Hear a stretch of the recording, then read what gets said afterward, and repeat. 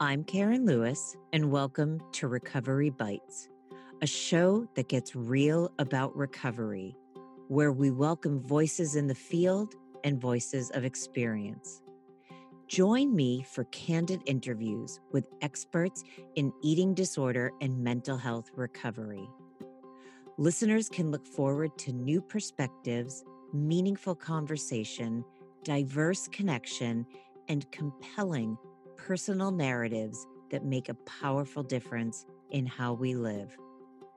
Episodes focus on life beyond recovery, the good and the not so good, the successes and the challenges, and the authentic accounts of recovered lives. Not their whole story, just bites.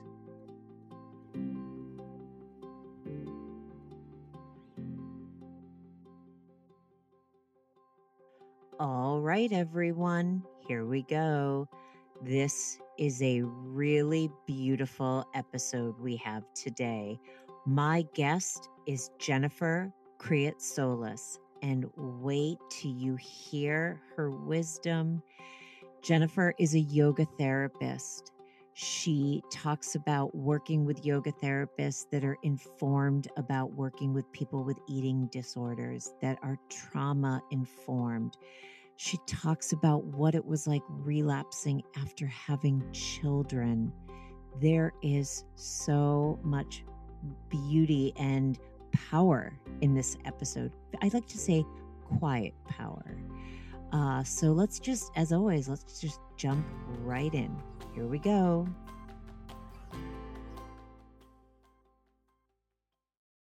Good afternoon, everyone, and welcome to another episode of Recovery Bites. I am so honored. I am sitting right now with Jennifer Kriatsolis, and I would just like to welcome you to the show. Jennifer, thank you for being here. Oh, thank you so much, Karen. I'm just elated to be here. Thank you. Jennifer, you and I had an instant heart connection when we started talking. And I feel like this is one of the things when two recovered people are talking, their hearts are open, no judgment, just wanting to connect. And so on a different level than when somebody has not experienced it. So Jennifer, could you please explain to the listeners who you are and the beautiful work that you do? Sure. Thank you so much. So, I have been on my healing journey from eating disorder for over 20 years and now have the amazing blessing and gift to support others on their journeys through yoga therapy. So, I am a certified yoga therapist, the founder of Yoga for Eating Disorders, which is a virtual school that offers one on one yoga therapy as well as a variety of courses and groups for individuals, clients, as well as professionals. I love working with professionals, training professionals. That's one of my passions. I'm also an author. My first book came out in 2018 called Body Mindful Yoga, which explored body image and how we can use the practices of yoga to support us in healing our relationship with our bodies. And my next book actually is coming out in April of 2022, and it's called The Courageous Path to Healing, which is a more personal combination of personal story and um, inviting readers to take little pivotal moments from my story, sharing the wisdom that I gained, inviting readers to take that with them and look at their own story and sharing some practices and reflection prompts. So it's a combination of personal and self-help, although I hate that term. um, I'm also a mom, two girls, 10 and 8, and a dog who's 3. And I live outside of Philadelphia. Yeah, it's a lot of love in that home. So Jennifer, there's so I'm sitting here and my mind is going in a million directions right now. Um and I think where I want to start is a little bit about your story because I feel what you went through, and I don't mean to be a spoiler alert, but the second time is a really important thing to talk about. And I've never talked about it on the show. I've never had a guest who's been in that experience. And you are definitely not alone. So, could we talk a little bit about your experience? And then, how did yoga come in? And I don't know if yoga came in before your relapse. Forgive me for not remembering. But so, if you could just share with listeners a little bit about your journey. Yes, absolutely. And the part of my journey you're referring to, Karen, is, that of relapsing as a mother. And I so value and appreciate you kind of shining a light on this, because I agree with you that this isn't talked about very much. And there are a lot of parents, right, who suffer, um, and feel so much shame about that. So it was, literally, um, minutes after my second daughter was born that I felt that relapse come on, holding my daughter in the hospital, like with all the love possible for this new life in my arms that I cherished. And my other daughter was had just turned 2, but I felt that mindset just click right back in, and it had nothing to do with my children. I adored my children. I adore my children, right? So I want to make it very clear. This relapse isn't about my children. It was about what I can say now, looking back and learning from the experience. It was about the overwhelm of being a mother, and the overwhelm of being sleep deprived, and how that took, like, the effects of that on a body, going through postpartum depression, um, just feeling so lost to myself. I can remember someone asking me, like, oh, so, like, what do you enjoy doing? And I was blank. I couldn't make sense of that question. I had become so lost to myself in the overwhelm of being a new mother, right? And I think normalizing that is so key. And also saying, like, look, um, you don't have to end up having a relapse of an eating disorder or any clinical diagnosis to prove how overwhelming motherhood is, right? I think that affects all women. I mean, how could it not? It's a major transition in one's life. So, I vividly remember, just telling myself, like, oh, I'll just flirt with, like, a low grade eating disorder. That's what I would tell myself. I'll just have a low grade eating disorder. And I'll just flirt with it a little bit. I'll strap the baby on my chest. I'll put the other one in the stroller.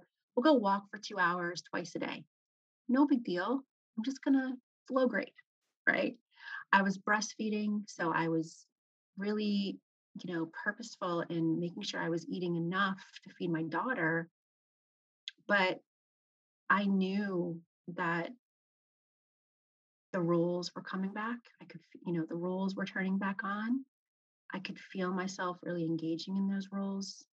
Um, and I stopped breastfeeding her at 8 months, and it was like all bets were off.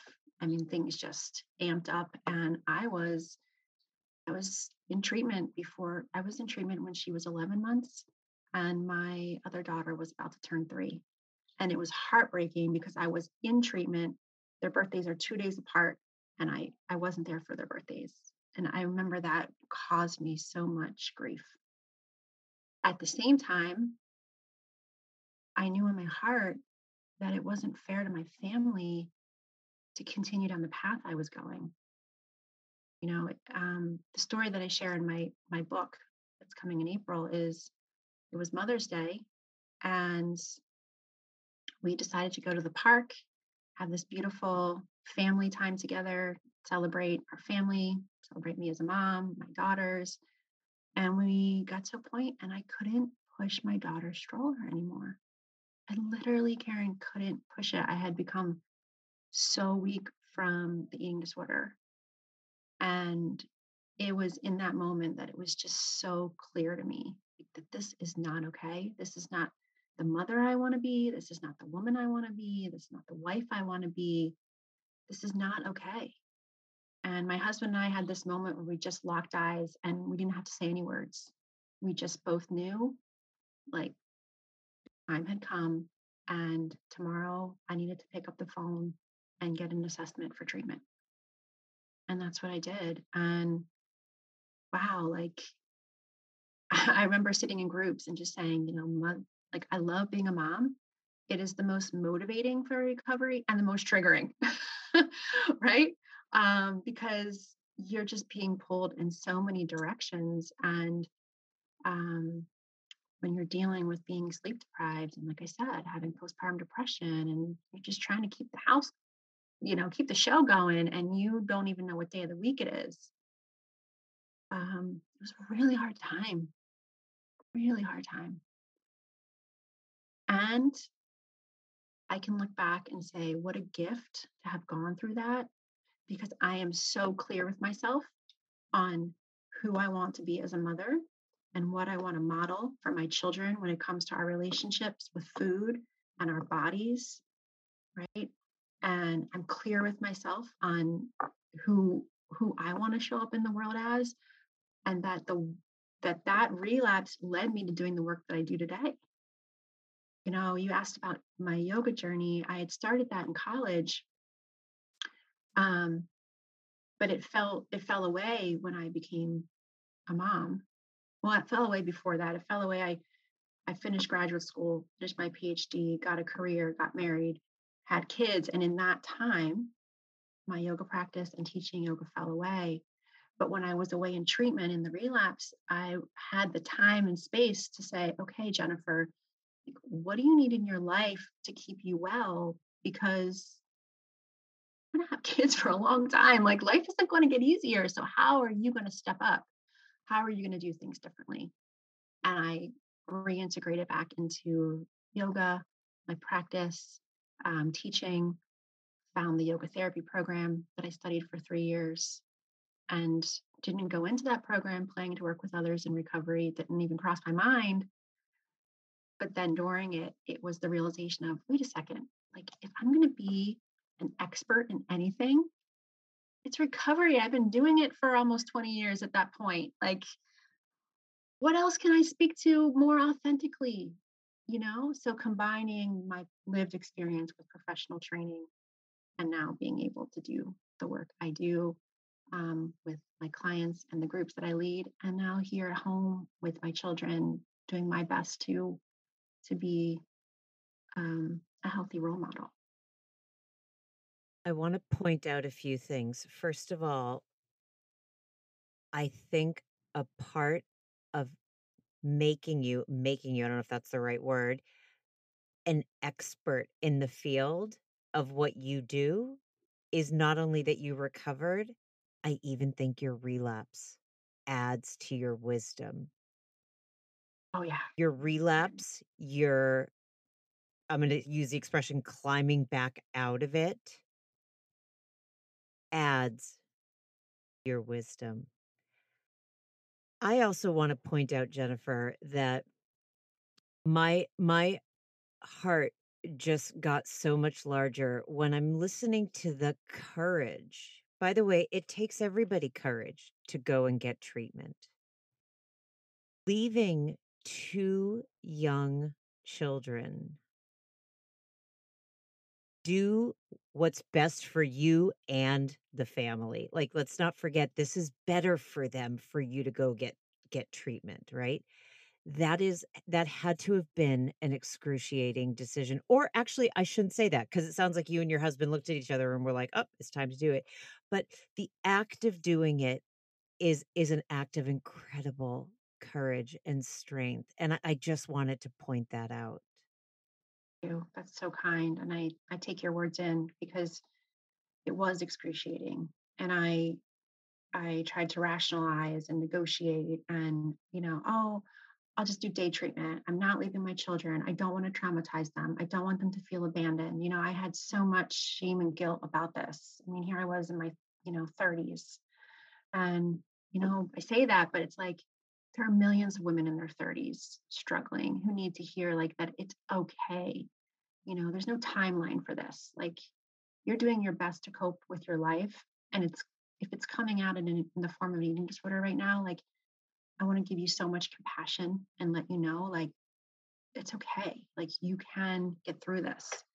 Um, I I tried day treatment to try to avoid having to leave my children and my husband, but I got worse. I was there for 2 weeks and I was getting worse because I was still immersed in all the stress. And so push came to shove, and I went to residential, and gratefully my daughters were very young. They have no memory of it, not none. And I just I'm so grateful for that. Can you then sort of now go into how yoga, how first of all, how you use yoga with clients? I think it's very interesting because eating disorders are not only a mental illness, it's somatic. We feel it in our bodies, or we try to numb our bodies.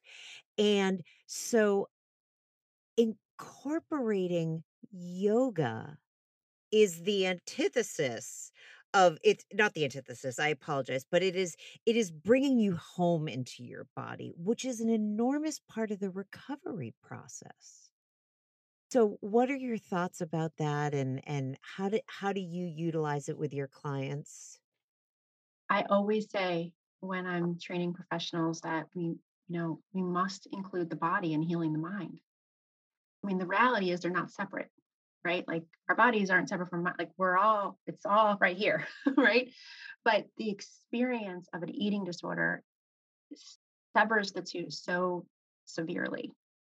And so we can't, I believe, and in my what I teach is like we have to include the body in healing the mind.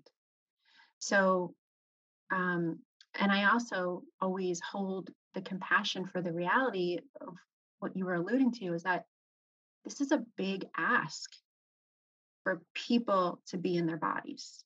This is a big ask. So it requires the individual to feel safe, or to at least be in a space where he or she can work towards that sense of safety, right? Compassion and sensitivity in the language that's being used, guiding the yoga experience, right? So I do a lot of language. My PhD is in English, English literature. I love words, and I do a lot around language and how we deliver these practices, but also in our own self-talk, how we're using language with ourselves. But anyway, so yoga therapy, I'd like to explain, is different than a yoga class. Yoga therapy is a typically a one-on-one experience, and it is using the tools and the practices and the philosophies to support someone in the shifts they want to be creating in their lives. So to make it like relevant, it's almost like coaching, but it's through the lens of yoga, right? Now, I'm not a psychotherapist, so it's not in my scope of practice to be doing the work of a therapist. So I'm not processing the past, right? I'm not doing that deep emotional work. My job is to say, okay, Karen, like, what's coming up for you today? What do you want to work on? And maybe you say, well, I'm having a lot of anxiety because my dietitian had to increase my meal plan. And so I'm not the dietitian. We're not going to get into the meal plan, but we can work with, okay, so how is that anxiety manifesting for you? How's that showing up in your body? What's your inner narrative about? And then we can create some grounding tools. We can do some type of gentle practice. I might teach about the role of breath and the nervous system. Maybe there's a yoga philosophy that I want to educate the client on to help create a new perspective around something, and then explore how to apply it to their recovery. So it's very hands-on. And I like to say, where when things are getting stirred up in therapy or with a dietitian, yoga therapy is the place where we can say, okay, how are we going to cope with those things in a healthy way? How are we going to use the resources of our bodies to help us through this difficult time? Right. And I think this is another piece that is so key for yoga or any type of embodiment work is that these practices help us learn how to turn toward our bodies to help us through challenging moments instead of away from them, right? So, an eating disorder, as you know, that's all about turning away. It's numbing, it's escaping, it's changing, it's taming, it's performing, it's denying, right? These practices say, wait a second, you have resources within you to help you cope with that anxiety. Let's learn how to use them and apply them into your recovery. I also want to add, and forgive me for interrupting. Let's also learn how to train is not really the right word, but I'm going to use it for the sake of this conversation. Train your nervous system to slow down. There's we can talk about many things in psychotherapy. We can do things in the nutrition room, but if we're constantly hyper vigilant, like let's say you've experienced trauma and now the recovery feels a little traumatic, you're in this hyper vigilant state where I know for my own self, I I don't even think I was breathing. I was in a constant like and listeners can't see what I was doing, but I like sucked in my breath and like almost was clenching my fist. I was in a constant state of my own inner panic that yoga is something that you can, we always say, what are some healthy skills you can go to? Well, guess what? You can't always knit during a meeting. Like it just doesn't always work that way, but you can learn how to slow your breath down, and you can do that during a meeting. You can go back into your office and do a few poses that are going to bring your energy, your anxiety level down. And I didn't mean to interrupt, but that's what I was thinking as you were talking. Absolutely. And that is like one of the key components of the work that I do is about helping clients to down regulate their nervous system. And for some, it's a big ask to do some poses or even to move their arms. They're not ready for that. But we have this powerful tool with our hands. So many nerve endings in our fingertips that talk to our nervous system. So sometimes I'm doing mudras, which are like hand gestures. It's often kind of considered yoga for your hands, or we're creating different grounding techniques with our hands. um, so it doesn't always have to look like a big pose. It can be really anything that we choose to kind of be present to. So if I choose to just be present to tapping my fingers, right, and putting some intention in that to help calm myself, that's yoga, right? Um, so one-on-one work that I do in yoga therapy is very much like I described, and boy, I just love it so much. I love getting to work with clients and help them learn to trust themselves and engage with themselves and have another space in their recovery work to heal. Now, through Yoga for Eating Disorders, we also offer some yoga classes. We do different, like 6 week series. We just had a yin series start, and we have one starting in October on Tender and Fierce Compassion, the latest book by Kristen Neff. One of the teachers that I've trained now is going to be teaching that. And all of those classes, they're not yoga therapy, so they're not one-on-one, but they are taught from a trauma informed, eating disorder informed, mental health informed perspective, so that hopefully we are meeting people as with the sensitivity and compassion that they need to be able to take that courageous step to do some embodiment work. I and forgive me everyone because I've used this example before, but I think I want to use an example for people to understand the essence of what yoga therapy can be like. And my example is I began a training in Phoenix Rising yoga therapy. Oh, great. Well, did you hear me? I mean, I began, but I did not finish, everyone. No. So Okay. I started it like I'm like, wait a minute, hold on. No, don't get too excited. Well, I'm just getting excited. I'm like, oh, another yoga therapist I could talk to. It is so unbelievable, and as some listeners know, I started it while I was a full-time graduate student, which was not a smart thing because it's a 2-year, I think it was a 2-year program, and it's like another graduate degree, and I was like, I don't think I've timed this right to be doing this right now."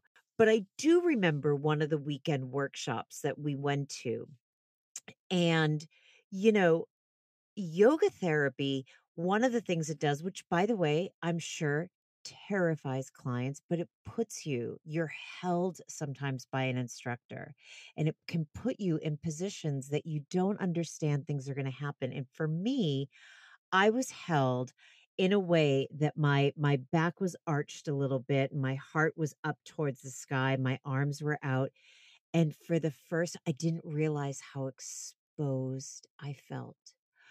And I started crying, and the instructor just held me, and I said, "I don't want anyone to see what's in my heart." I didn't realize that. There are things that we hold unconsciously in our bodies, and the body is a powerful way of expressing.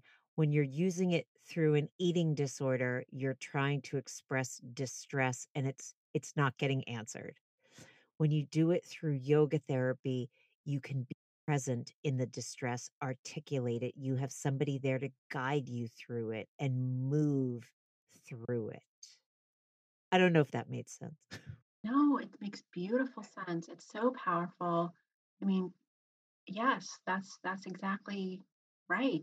This is a space for people to connect with themselves and whatever that experience looks like, feels like, it doesn't have there's no required outcome. It's just the sake of the experience, right? And then having the yoga therapist there, all of my work is virtual and for good or bad, but having the yoga therapist there to process that with in real time, right? Versus like you go to a yoga class and that happens and there's no one to process it with, right?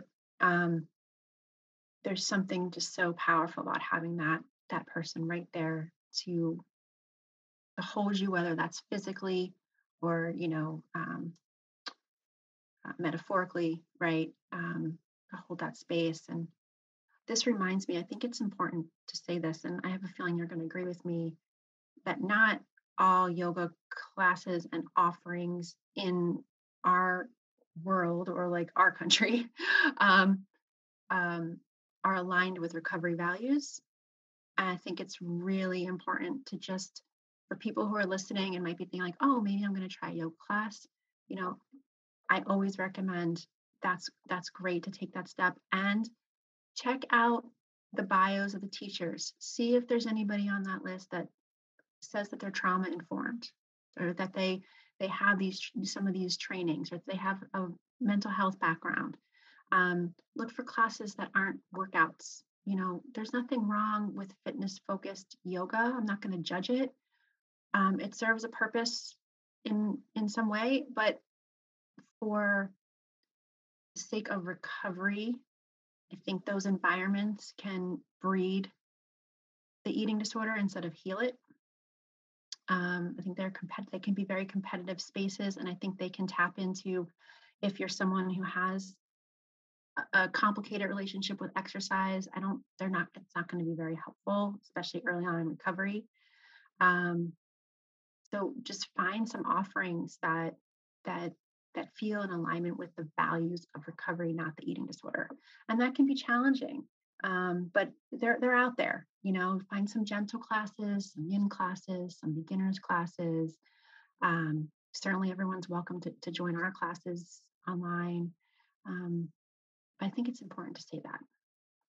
It's very important, and when I'm training therapists and we're talking about sort of like assessment tools and how you do the intake and whatnot, and I always say when a client says that their exercise is yoga or I just do yoga 2 times a week or 3 times a week, I always say to the therapist, "You must ask them what kind of yoga," because that is the difference. Because if somebody is malnourished or binging and purging and then going into a hot yoga class, like there are so many things. And I also agree with you.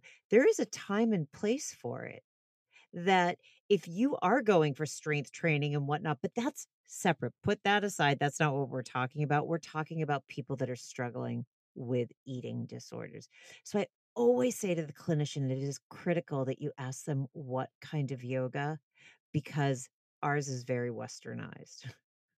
It's so true. And also to just, slide this in here. And it's also as important is that yoga, I think about yoga as yoga with a capital Y, that the movement, the poses, they're just one aspect of yoga. There is so much more than just than just poses, right? And so for someone who's exploring a yoga journey for the first time, just keeping your mind open to realizing that there's also pranayama or breathing techniques, the philosophy is incredibly applicable to recovery. Of course they are, because they're designed to help all people suffer less, right?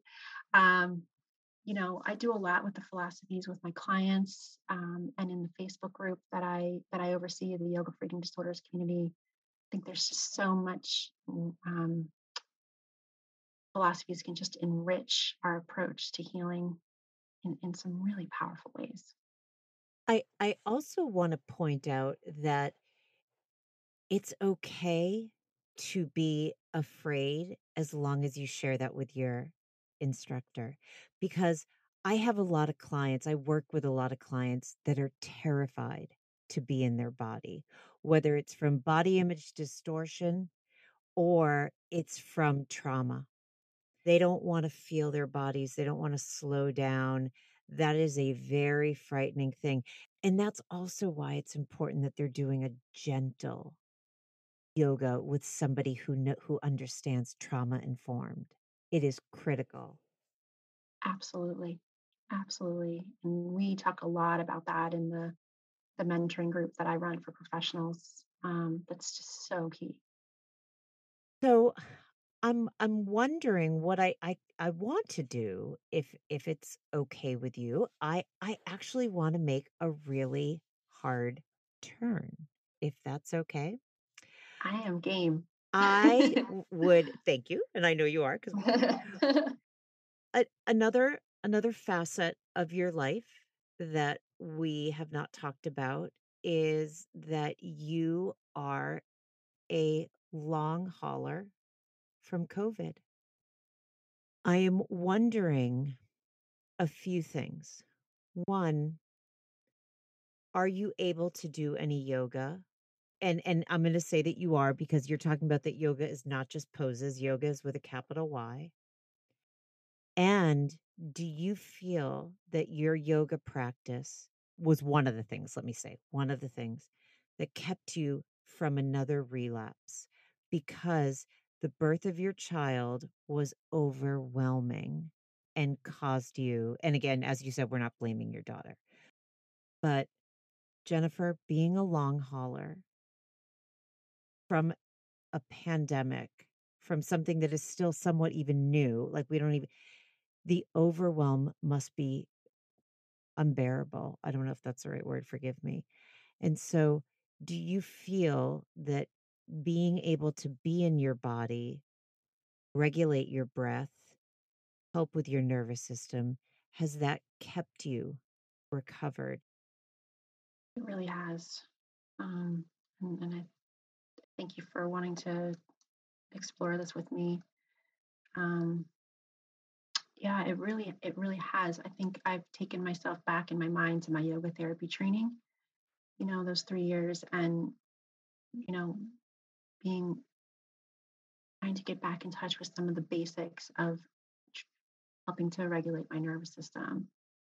Um, I am trying to do some, purposeful, intentional breathing every day, set my timer for 5 minutes and try to do some meditation every day, with, like the affirmation that just keeps coming through me as I do these things is like, I am healing, I am healing, I am healing, I am okay, I am healing. Um, I'm doing some mindful movement, which includes just kind of breathing in and lifting my arms and breathing out and lowering them, trying to move my spine in all directions to keep conditioned, right? So some side bends, some gentle, just twisting my spine. I can't exert myself because, well, number one, I'm incredibly fatigued, and fatigue isn't even the right word. It's I don't know what the right word is. I I exist as a zombie. That's how the only way I can explain it. And there's just different levels of zombiness. But any type of exertion can cause me to not be able to walk. I have a hard time talking. My cognition's screwy. So I'm really trying to work the basics of breathing, helping to calm my nervous system. I spend a lot of time sitting outside. I feel like nature is just the only thing that really soothes me. Um, I'm not able to drive because I'm so fatigued. So I can walk myself out back and get out that way, and that brings me some peace. So I think that um, it's a very emotional time for me. A lot of grief, a lot of unknown about if I'll get better and what better will look like. Um, so I'm really trying to call on the the philosophies of Santosha of contentment, right? The reminder that we don't have to like what's going on, but can we be with it? Can we breathe with it? Right. So I'm really trying to anchor into that and always ahimsa, right? Non-harming, being kind. I'm to maintain kindness toward myself when I'm frustrated that I can't just go for a bike ride with my kids or I can't even walk to their bus stop with them, right? So how do I not turn that frustration on myself, whether that's like negative self-talk or, shame or, the types of things that we learn in our recovery journey that don't serve us, that they don't help. So I'm back in therapy because I need support processing the grief and the unknown. And I think having had all those years of therapy going through eating disorder recovery showed me that that's a safe and good option for this time in my life. You know, it is one of, for me personally, a hallmark of being recovered, which is when you can go through something so tragic and so significant and look into it, look at it, as opposed to looking away, which is what I did in my eating disorder. I wanted to always look away. I didn't want to look at things. And the reality is there's no eating disorder behavior that is going to help this. Even if it has you forget, it's only for a few minutes, and then you've got another stressor because now you just haven't fed yourself adequately and you're trying to heal your body. And that takes a level of being grounded in your recovery that is pretty powerful. I'm wondering if you did experience any loss of appetite or loss of smell or loss of taste. Not everybody does, but if so, how did you work through that? My appetite is still a little off, gratefully. And when I say gratefully, I'm on my hands and knees in gratitude that I did not lose my sense of taste or smell because I don't know what that would be like. You know, that would, I think, would be really difficult. And so my heart goes out to people who are struggling with those symptoms, especially those who've gone through an eating disorder or have one. And I think that would really mess with one's head, right? Um, yeah, my appetite's been a little weird. There's just some things that really turn my stomach. Like I love salmon, but the thought of it just turns my stomach. There's just things I ate a lot of scrambled eggs the first 6 months. I'm going on month 11. Yeah, but that's okay because it doesn't cause me to panic, or it's not messing with me. It's like, okay, well, I'm proud that I'm able to identify what I can eat, what does appeal somewhat, and to just stick with the basics. Like I know that I got to do this. Like it's just non-negotiable. That's exactly it. And forgive me for interrupting. This is when I say to clients, sometimes food is literally just fuel. It is not about I want every experience to be lovely where you sit down and you're mindful and doesn't happen. Doesn't happen for a therapist who has 10 minutes in between each client. And doesn't happen when you're dealing with an illness where there are times where whether you're hungry or not, Jennifer, it doesn't matter. You still need to feed yourself. Still need to. And in the moments when I am kind of like, "Ugh, I just don't want to do this. I don't care. I'm not hungry. I just want to close my eyes. Whatever. I have two motivators. My children, because I'm not going to sit down at the table with them and not eat. I may eat something different than they're eating because of how I'm feeling, but that's it. No other reason. And my work. I'm not it is not appropriate for me to be supporting others if I'm not doing for myself. And that is a strong code I have with myself. It's just totally inappropriate. So they're my anchors on the days that it just, and it's not because I don't want to eat because of an eating disorder. It's because of how I feel, physically. But I know like that's not okay.